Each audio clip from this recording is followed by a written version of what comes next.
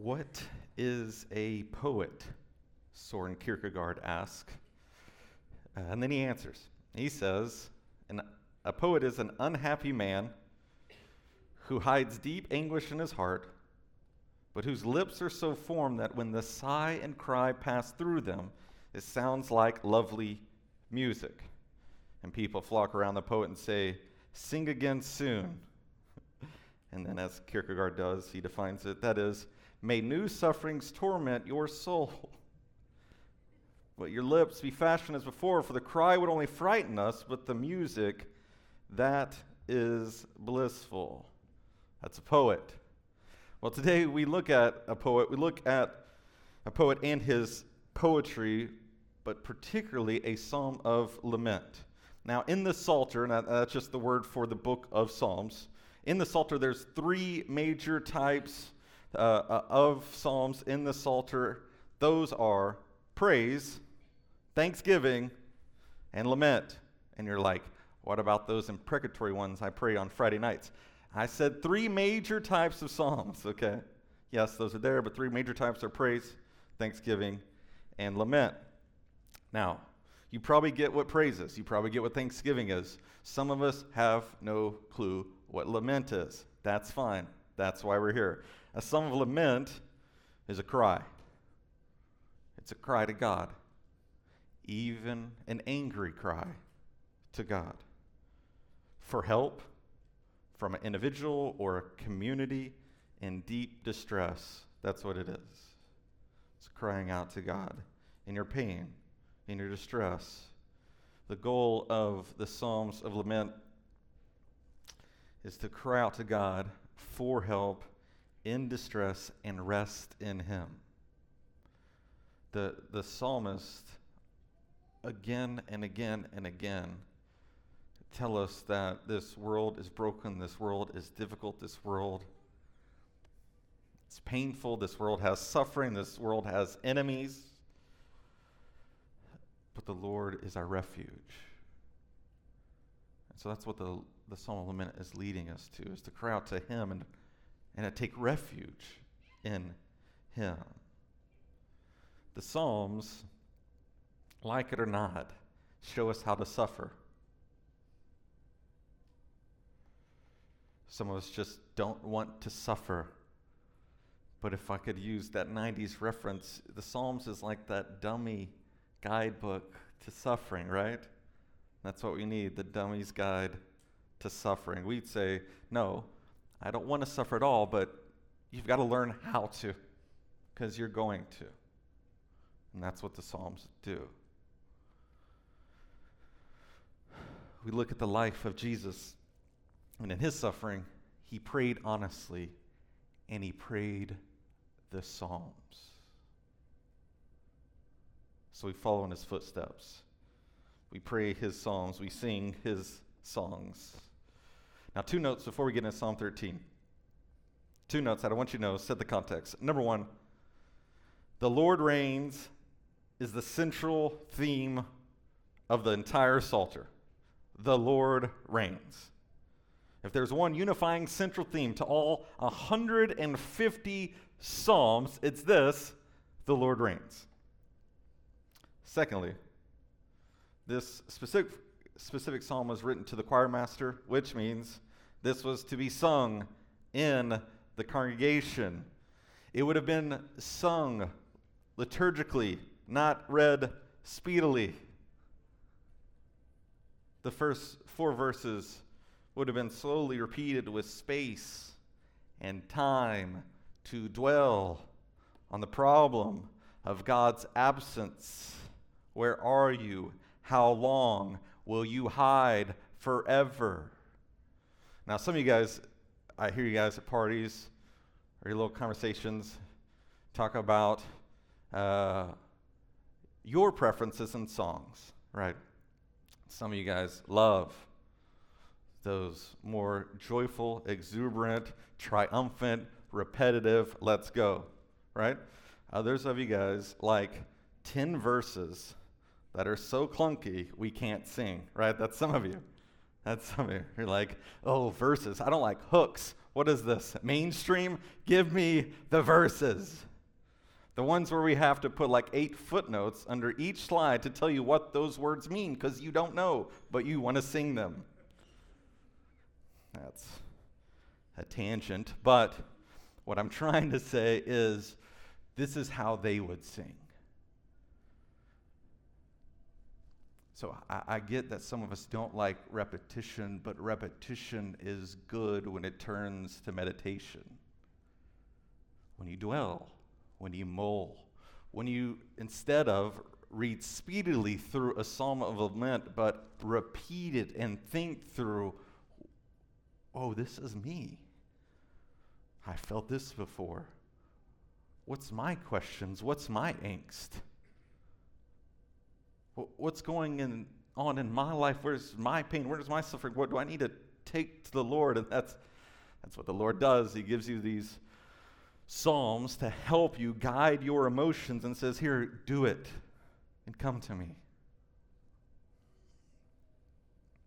So let's look at them. The first 4 verses I think would have been sung repeatedly, mulled over. Verse 1, Psalm 13. What page was that? 477 if you need a Bible. If you don't have a Bible at all, take the one in the pew. Psalm 13, verse 1. How long, Lord, will you forget me forever? How long will you hide your face from me? How long will I store up anxious concerns within me? How long will my enemy dominate me? When's the timeline? What's the deadline? When's this going to end? Are we there yet? And not like a kid asking on a long drive in the car. This is exasperation. This isn't a chill morning with your coffee on the back porch prayer. This is a prayer of distress.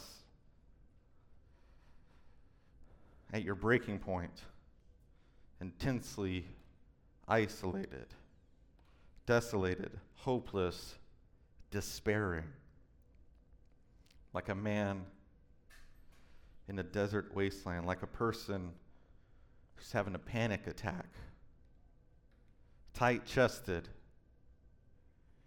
where the idea of breathing has seemed to drift away like mist. Like a woman whose friends have all erased her memory from their minds. The psalmist David is desolated. He feels forgotten. He says, is this forever? Is this my new normal? God, you've hid your face from me. You're not present. I feel the gaping hole of your absence. One Puritan puts it as how much turmoil it is for the godly man to sense God's absence. Like when you're in love with the love of your soul and you don't sense him around, that's the turmoil. That's the anguish of, I want you. Where are you? The Bible is the most honest book about our lives. It describes so well life as a sinner and sufferer in a broken, fallen world. Do you know what I mean? This has described us. We felt forgotten by God, like he is the friend who never texts you back. He's gotten busy with the other people or more important stuff, and he's turned his attention from you. Like you're the child whose parents forgot to call you on your birthday. When you're hoping and asking God for relief or healing or rescue and nothing changes, it feels like he's forgotten you, like he's discarded you. And we felt those times when he seems absent, not just forgotten, but absent. When he seems to remove his presence from us. When we're suffering and feel like he's walked away from us. Like a hospital patient in ICU whose best friend left one night and never returned. No explanation, just absence. In our suffering, in our apathy, in our doubts, we seem to be alone. God is hiding from us. When we feel like we need him the most, he feels unavailable. In your miscarriage, in your marital conflict, in those dreary, weary work days,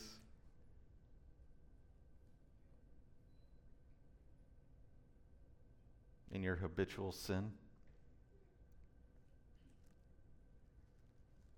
in your loss,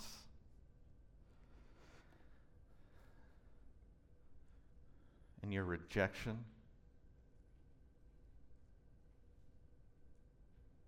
in your defeat. Where are you?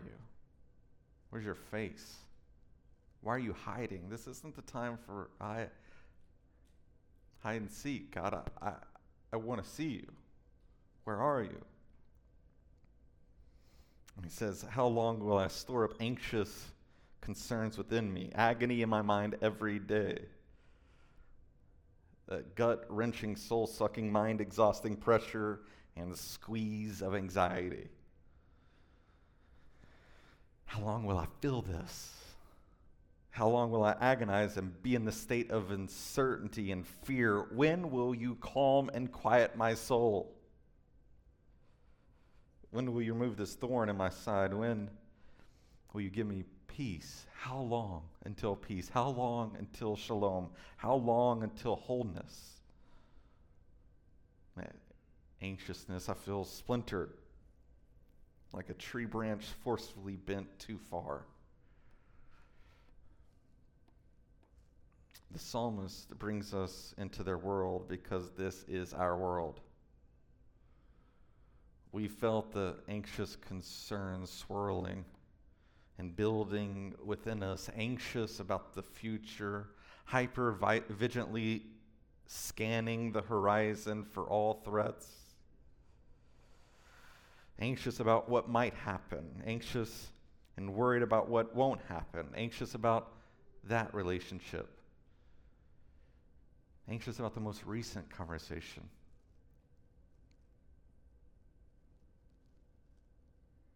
We've known the agonizing war of thoughts in our mind, the push and pull, the downward spiral of shame and lies, the doubts like, is this really what life is about? Or are we just on a hamster wheel of monotony with no purpose? We know the scathing cynicism, the burning anger, the thoughts of giving up and throwing in the towel. How long? Like, we know that.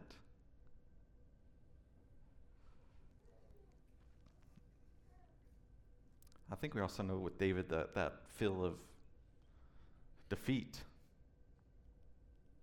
David feels defeated by his enemy, dominated. He's losing. And God, who empowered him to knock Goliath to the dirt, is missing. David's in the ring, and in the ring alone, getting crushed. So what's now? You're gonna let me do this when I was younger to then humiliate me now? Will I lose my kingship? Will I be humiliated? Again, the Bible gives us words and imagery to express our lives. We've felt that too. Or I have. I need to stop speaking for we, I guess. But I felt defeated, dominated by our enemy. our enemy, sin, that's ravaged our lives and relationships. At times it feels like we've completely lost, like we've gone 8 rounds with it by ourselves and we're just getting beat to a pulp.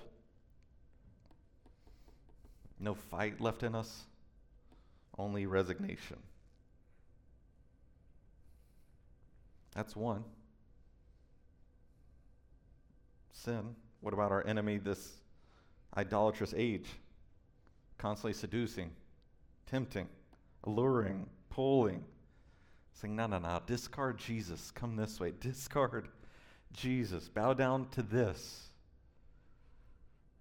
Jesus was good back then, but no, bow down to these gods, come this way. We felt dominated by those idols, more formed into their image than Jesus's. That's 2. Then our enemy, death. Always lingering, always speaking, always trying to remind us what's around the corner. Our enemy, the devil, is trying to kill our joy.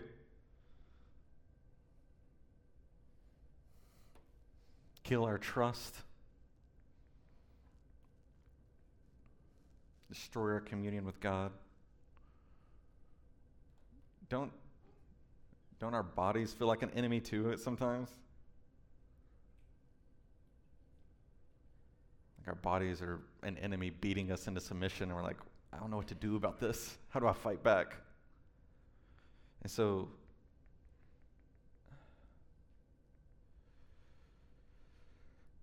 this broken world is broken.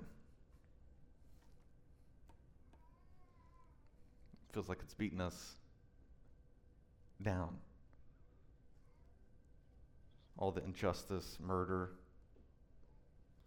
hate, racism, greed, lying, it feels more and more dark with no hope for change. How long? How long will our enemies dominate us? What I'm trying to show you is that the Lord has given you a way to talk to Him, even in your pain, even in your suffering, even when your enemies, your sin, this idolatrous age, the devil, are breathing down your throat. He's saying, hey, I know you're anxious. I know you feel defeated. But where are you going to go to when you're suffering? Like I said, this isn't a chill morning prayer on the porch. This is desperate. This is emotional, this prayer. So 2 items I want to say from here. Number 1, God gave us emotions and He gave us the Psalms to guide them. Meaning some of us are prone to stuff our emotions. We think Christians shouldn't feel these things, so we ignore them and press them down into stomach ulcers, that good practice.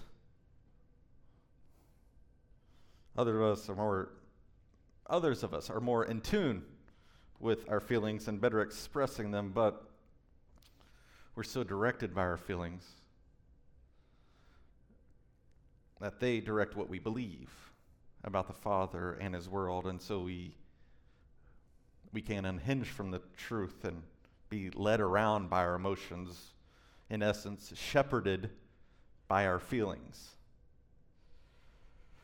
The Psalms shape us to feel like Jesus and express our emotions like Jesus. Meaning, God's not giving you wild emotions and no direction. The Psalms are our teacher. Because God gives us here in the Psalms the language to use. And He shepherds us in the Psalms to bring your questions, your emotions to Him. The Psalter is an amazing gift of God to us. So that's number 1. Number 2 is what I've already said. Where do you go when you're in pain or suffering? Where do you go? I didn't say who, because you'd be like, Jesus, right? I'm like, no, I'm asking an honest question. asking for an honest answer.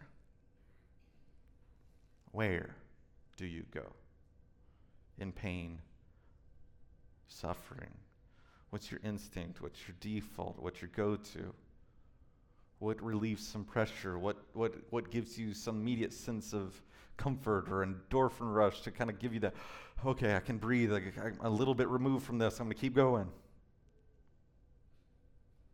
But also, what's that long-term thing? Not just that knee-jerk, immediate you go to, but what's that thing that you go to, run to, cry out to? The key player in the Psalter is not David or another psalmist, but God.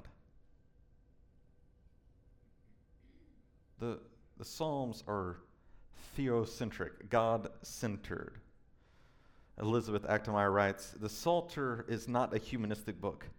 Every experience and condition of humankind, right? It talks about a lot. For our situations, our experiences, our conditions, is set in relation to the God of Israel. Therein lies the Psalter's greatness.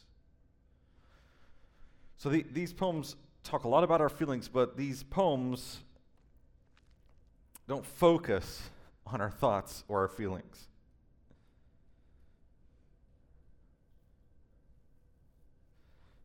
Because of the selfishness of our sin, we can make everything self-referential, right?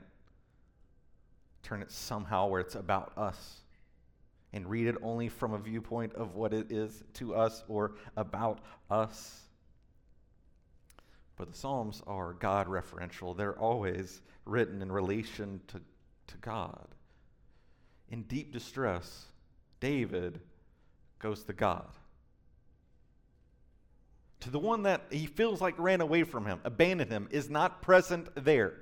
That's where David goes. That's what this psalm is doing to us.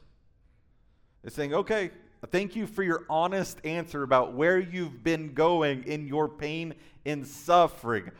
But if you're in Christ, this is the location. This is the place to go. This is the person to cry out to. And this is not new news to most. What I'm saying is, you actually have to go to Him.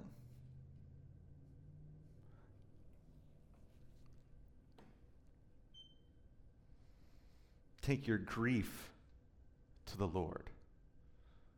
Take your loss and pain to the Lord. There's no psalm that's leading you to do it alone. There's no psalm leading you to look to a mere human as your functional savior. There's many psalms repeatedly telling you when you're crying, when you're hurt, when you're suffering, when you're grieving, when you've lost another amazing thing that you thought you were going to have forever, and now that person or that relationship or that thing is gone, go to the Lord. Cry out to God.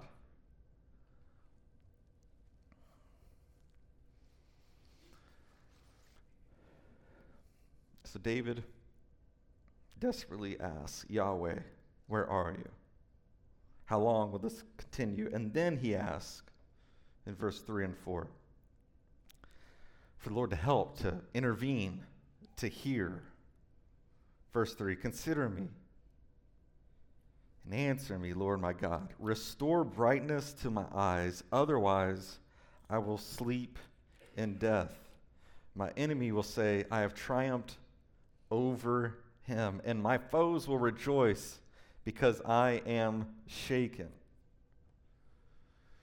So he's taking his feelings to God. He's taking his questions to God. And now he's saying, look on me, hear me, answer me. I'm pleading. Reveal your face to me. Come back and help me, Yahweh, my God. So he boldly questions God, right? Those questions. You should have some semblance, like that's bold to ask the Lord. I should have said that earlier. But what I'm saying is, he boldly asks God, but questions God, but now he boldly requests from God. Ask the Lord to intervene, to work. And again, I think we know these moments. I think we know those moments when we're begging the Lord to make it stop. When we're crying out and the sky feels like it's a tin roof and all of our requests are bouncing back to us. It's like, am I talking to myself? Am I talking so that I can hear myself talk? We want God to hear us and acknowledge us and rescue us from our pain, our loneliness, our suffering, our anxiety. Without God's intervention, we're stuck, declining, defeated. So God, help us, look on us with your favor and grace. Hear us and act on our behalf. In the Psalms, the experience of anguish is expressed by that phrase, the dimness of the eyes.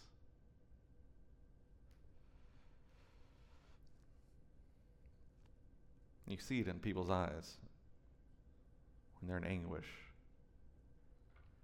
But when God blesses you and relieves you from troubles, protects you, gives you peace, and shows you favor, then your heart is shown in your face.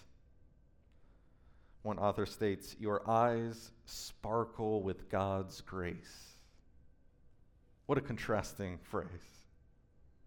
From the dimness of eyes to your eyes sparkle with God's grace. So he's asking, restore brightness. Seeing your face, God, will change my face, God. Do it. Let me see you. Your transforming presence will transform my downcast soul to joy and gratitude. So please, let me hear from you. Let me see you. Show me your face. If not, my enemies are going to win. They'll declare victory, rejoice in my defeat. Your enemies will win. They'll gloat. They'll gloat in my defeat. Your enemies, God, will rejoice that you failed to keep your covenantal promise. That's what David's saying. It's as if David's saying, you had better come through, God, or my enemies will win and you will look bad. Please deliver me. This is similar to Moses in Numbers 14. When he's begging the Lord to not strike down the nation of Israel, or the other nations will hear about it, and what? They won't say, man, look at Israel, those goofballs. They have no clue what they're doing. Their strategy, busted. Leadership, bad. No. What he begs the Lord is, don't strike down Israel, or our enemies will hear about it and say, you, Lord, are weak and powerless. So don't let this happen so that you won't be seen as weak and powerless. For your name's sake, for your reputation. Like, if you don't help, what are people going to say about your character, God? David appeals to his fame, his reputation. Deliver me so no one can ridicule your power and glory. Again, this is theocentric, right? David's motivation, primarily, there's other motivations, no doubt, but primary motivation, God's fame and reputation. Not about our glory, not about our reputation, not about how we look, but for the glory of God.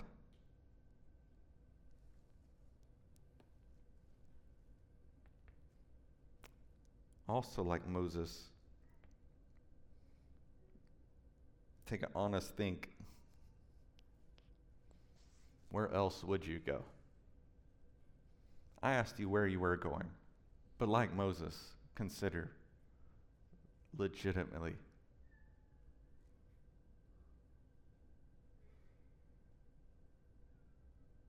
In your pain, in your grief, in your suffering, where else would you go? Who's going to give you that perfect response?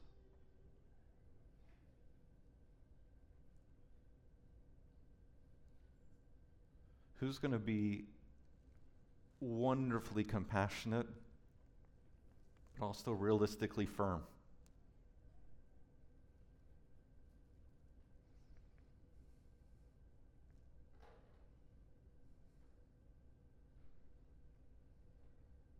So David takes his questions, his emotions, his requests to God. It's an act of faith to keep running to God and asking him to help. We don't know. We don't know how long it took him to write this psalm. We don't know how much time is between verses 4 and verses 5. I still have prayers. I still have things I've written in my journals that are incomplete. Someday I hope to complete them. I say that all to say this isn't quick for David. There's a season, there's a time where he feels like he's pleading and nothing is changing. So what do when nothing's changing? Do you give up and stop trusting? Do you turn to an idol to bail you out? Here's what David does, verse 5. But I have trusted in your faithful love. My heart will rejoice in your deliverance. I will sing to the Lord because he has treated me generously. As most lament psalms do, this one concludes with a turn to express confidence and commitment to the Lord. God, I honestly bring you my circumstances and my questions and my feelings and my requests, but I put my trust in you. My confidence is in you, in your faithful love. My hope is not this situation. My hope is not this other person. My hope is not this relationship. My hope is your character, your faithfulness to me. My enemies may say I'm defeated and rejoice in my broken state, but I will say, you faithfully love, and my heart will rejoice in your deliverance. You're faithful to your covenant. That's what David's saying. He's not forgotten. God made a covenant with David in 2 Samuel 7 that he will give him rest from all his enemies and will build a house for him, and his house and kingdom will endure forever. And David trusts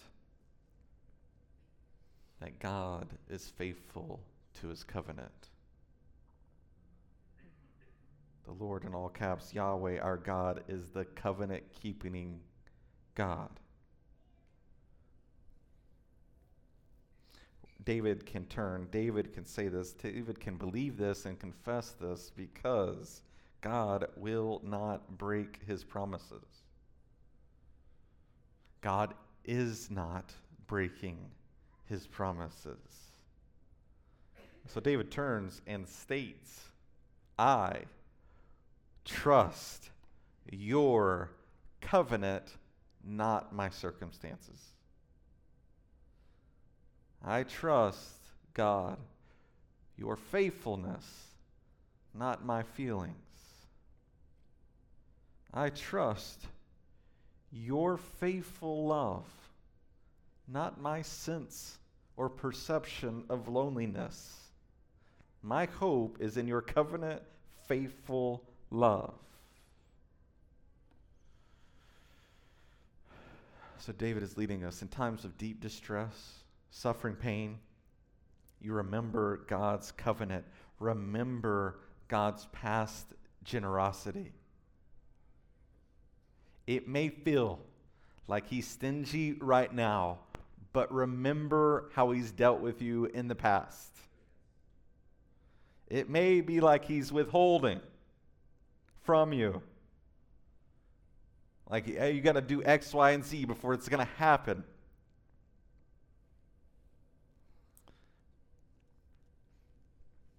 We're going to let his generosity lead our thinking, not, again, our circumstances or our feelings.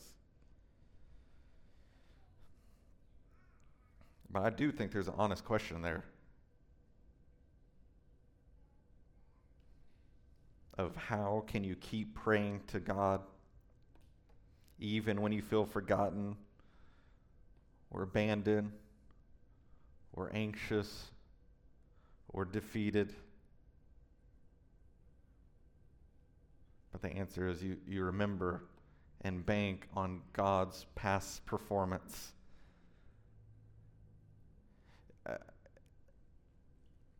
I'm looking at one business guy, and I was thinking about how he hires people and how I think about hiring people. Talk about sometimes his past performance will predict future, right? If we can do that with employees to possibly then hire them based upon that information, can that not apply to the Lord God who reigns?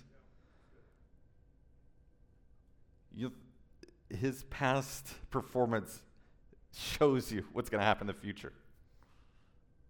If he's been generous, and if he's faithful, and if he's steadfast, he's going to keep being generous.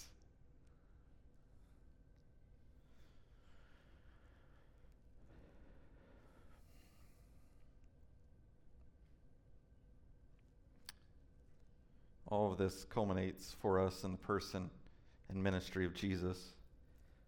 In God's covenant to David, God also promised, I will raise up after you your descendant who will come from your body, and I will establish the throne of his kingdom forever. I will be his father, and he will be my son. So how can I know he's generous to you? It's because he's faithful to his promises. He's not breaking them. Because Jesus is the fulfillment of God's promise. He's the royal descendant of David. He's the Son of God, the promised King, the one who displays God's faithful love. How? By delivering us from sin, by delivering us from our other enemy, this idolatrous age, by rescuing us from our enemy death. There's no sting anymore.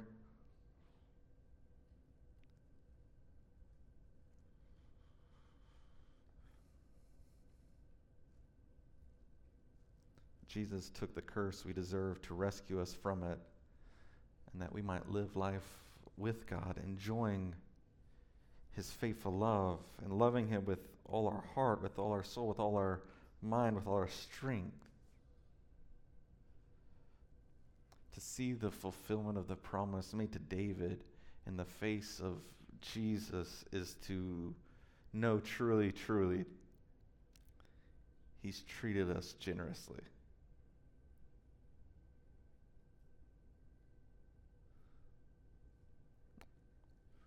We looked at Ephesians last year, this verse, but I want to see it again. It's chapter 2, to think about his dealing generously with us. But God, who is rich in mercy, because of his great love that he had for us, is rich in mercy. Great love. Made us alive with Christ, even though we were dead in trespasses. You're saved by grace. He also raised us up with him and seated us with him in the heavens in Christ Jesus, so that in the coming ages he might display the immeasurable riches of his grace through his kindness to us in Christ Jesus. If you're saved by grace through faith, and this is not from yourselves, it is God's gift, not from works, so that no one can boast. So Christian, you may be in the midst of it, you may be in the thick of it, but you can turn like David and trust him and put your confident faith in him, because, Christian, he's treated you generously. He's revealed his great love for you on the cross. So again, put your faith, your confidence, your trust in his faithful love. If you're not a Christian, that looks like realizing your deepest enemy are coming after you.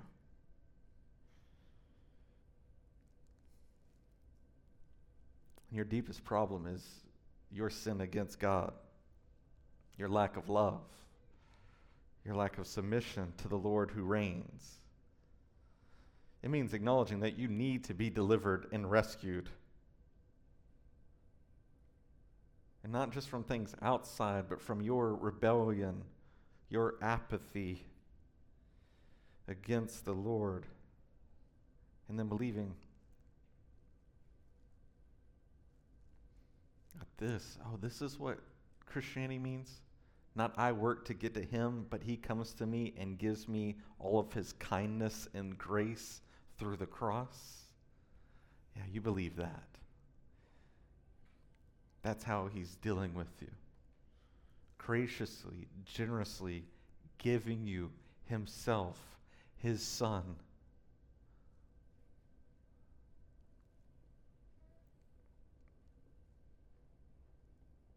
So you turn like David at verse 5, but you turn from your sin and confess and believe Jesus is the Lord who loves and he's the Lord who reigns.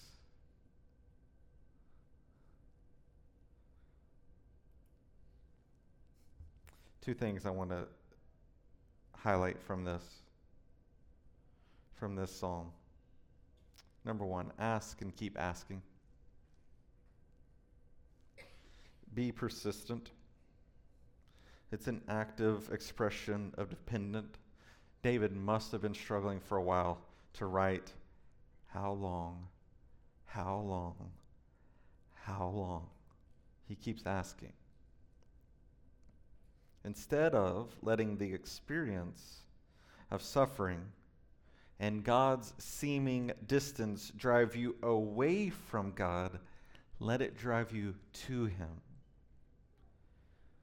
If you don't sense his presence, that doesn't mean run to the closest convenience store of idolatry to get some sense of relief in your suffering. It means let his sense of absence drive you to say, where are you? I need you. And I'm at this door. I'm going to keep knocking on this door. I'm not going to go to another door because you're going to respond. I'm going to ask you, and I'm going to keep asking you till you show your face, till you work, till you move, till you answer.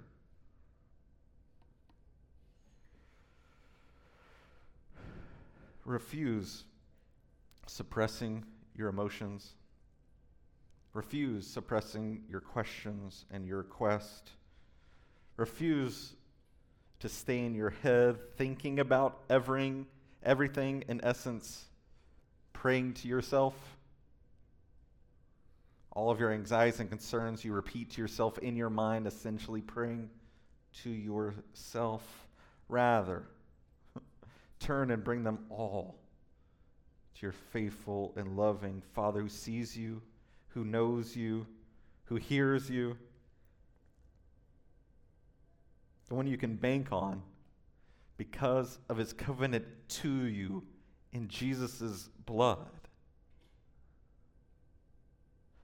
I said a lot about seeming absence or the lack of God's presence, but by Jesus' blood, the promise is he will never leave you or forsake you. He's there. Ask. Keep asking. Secondly, sing and keep singing. As I said up front, this was for the choir director to be sung liturgically. Keep singing to God.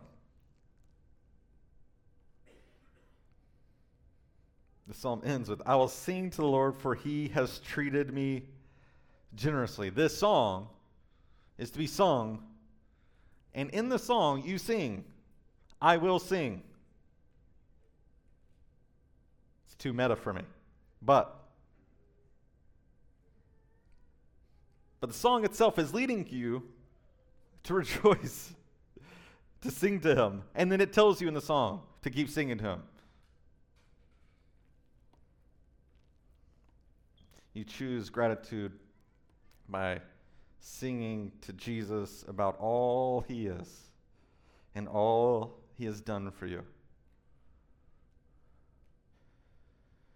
Joni Eareckson Tada, who became paraplegic by a tragic accident, stated, "Singing your way through suffering is a way to incline your heart to God." She can say that by her very real experience, and she can also say that demonstrably because she's read Psalm 13. Singing your way through suffering is a way to incline your heart to God, even when you feel alone, anxious, defeated, or that God is absent. Go to him. Trust him. Trust his covenant, not your circumstances. Trust his faithfulness, not your feelings.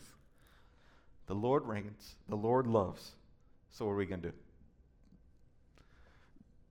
In our past, maybe wounds or our current ones, we're going to go to him and take this to him. And then we're going to know how good he is to us. Because let me be very frank.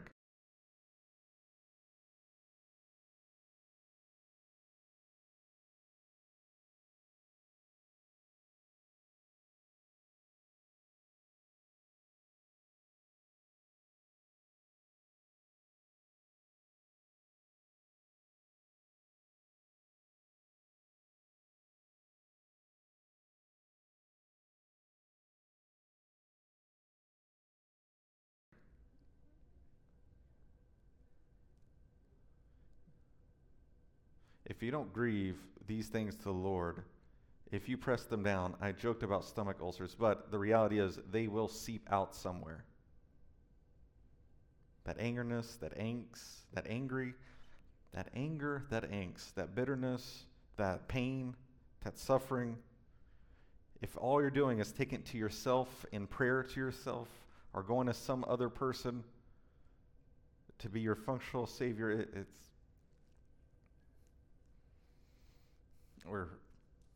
it's just going to come out.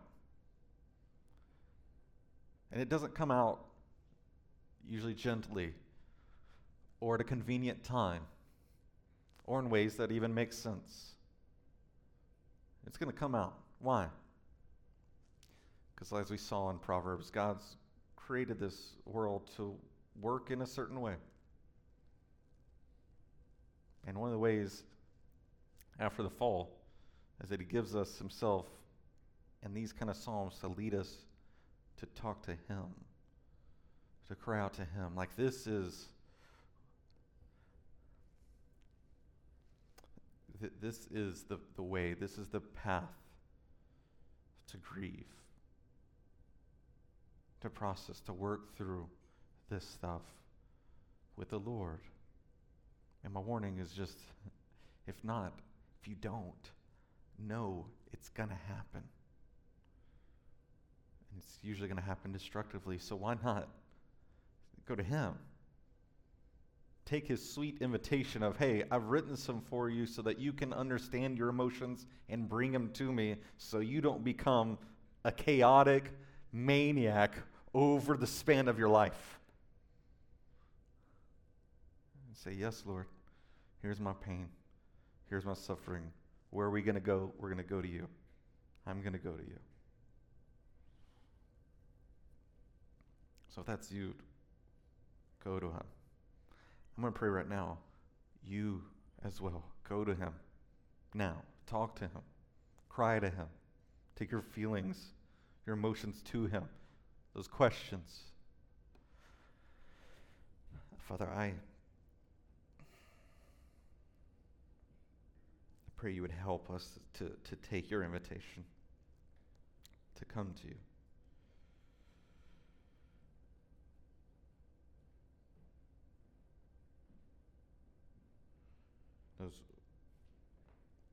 Those wounds that are raw or feel so personal, or private. Lord, I pray that we would take them to you.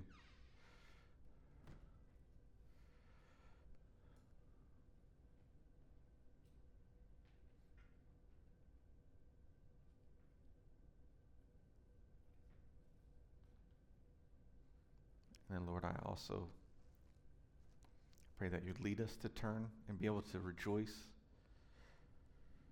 and trust because how you've dealt with us in the past. So Lord, I also know that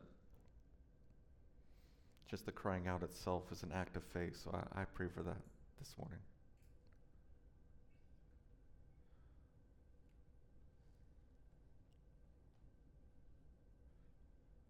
And I ask your Spirit to help us to sing even if we don't feel it or feel like it. To keep singing. In Jesus' name.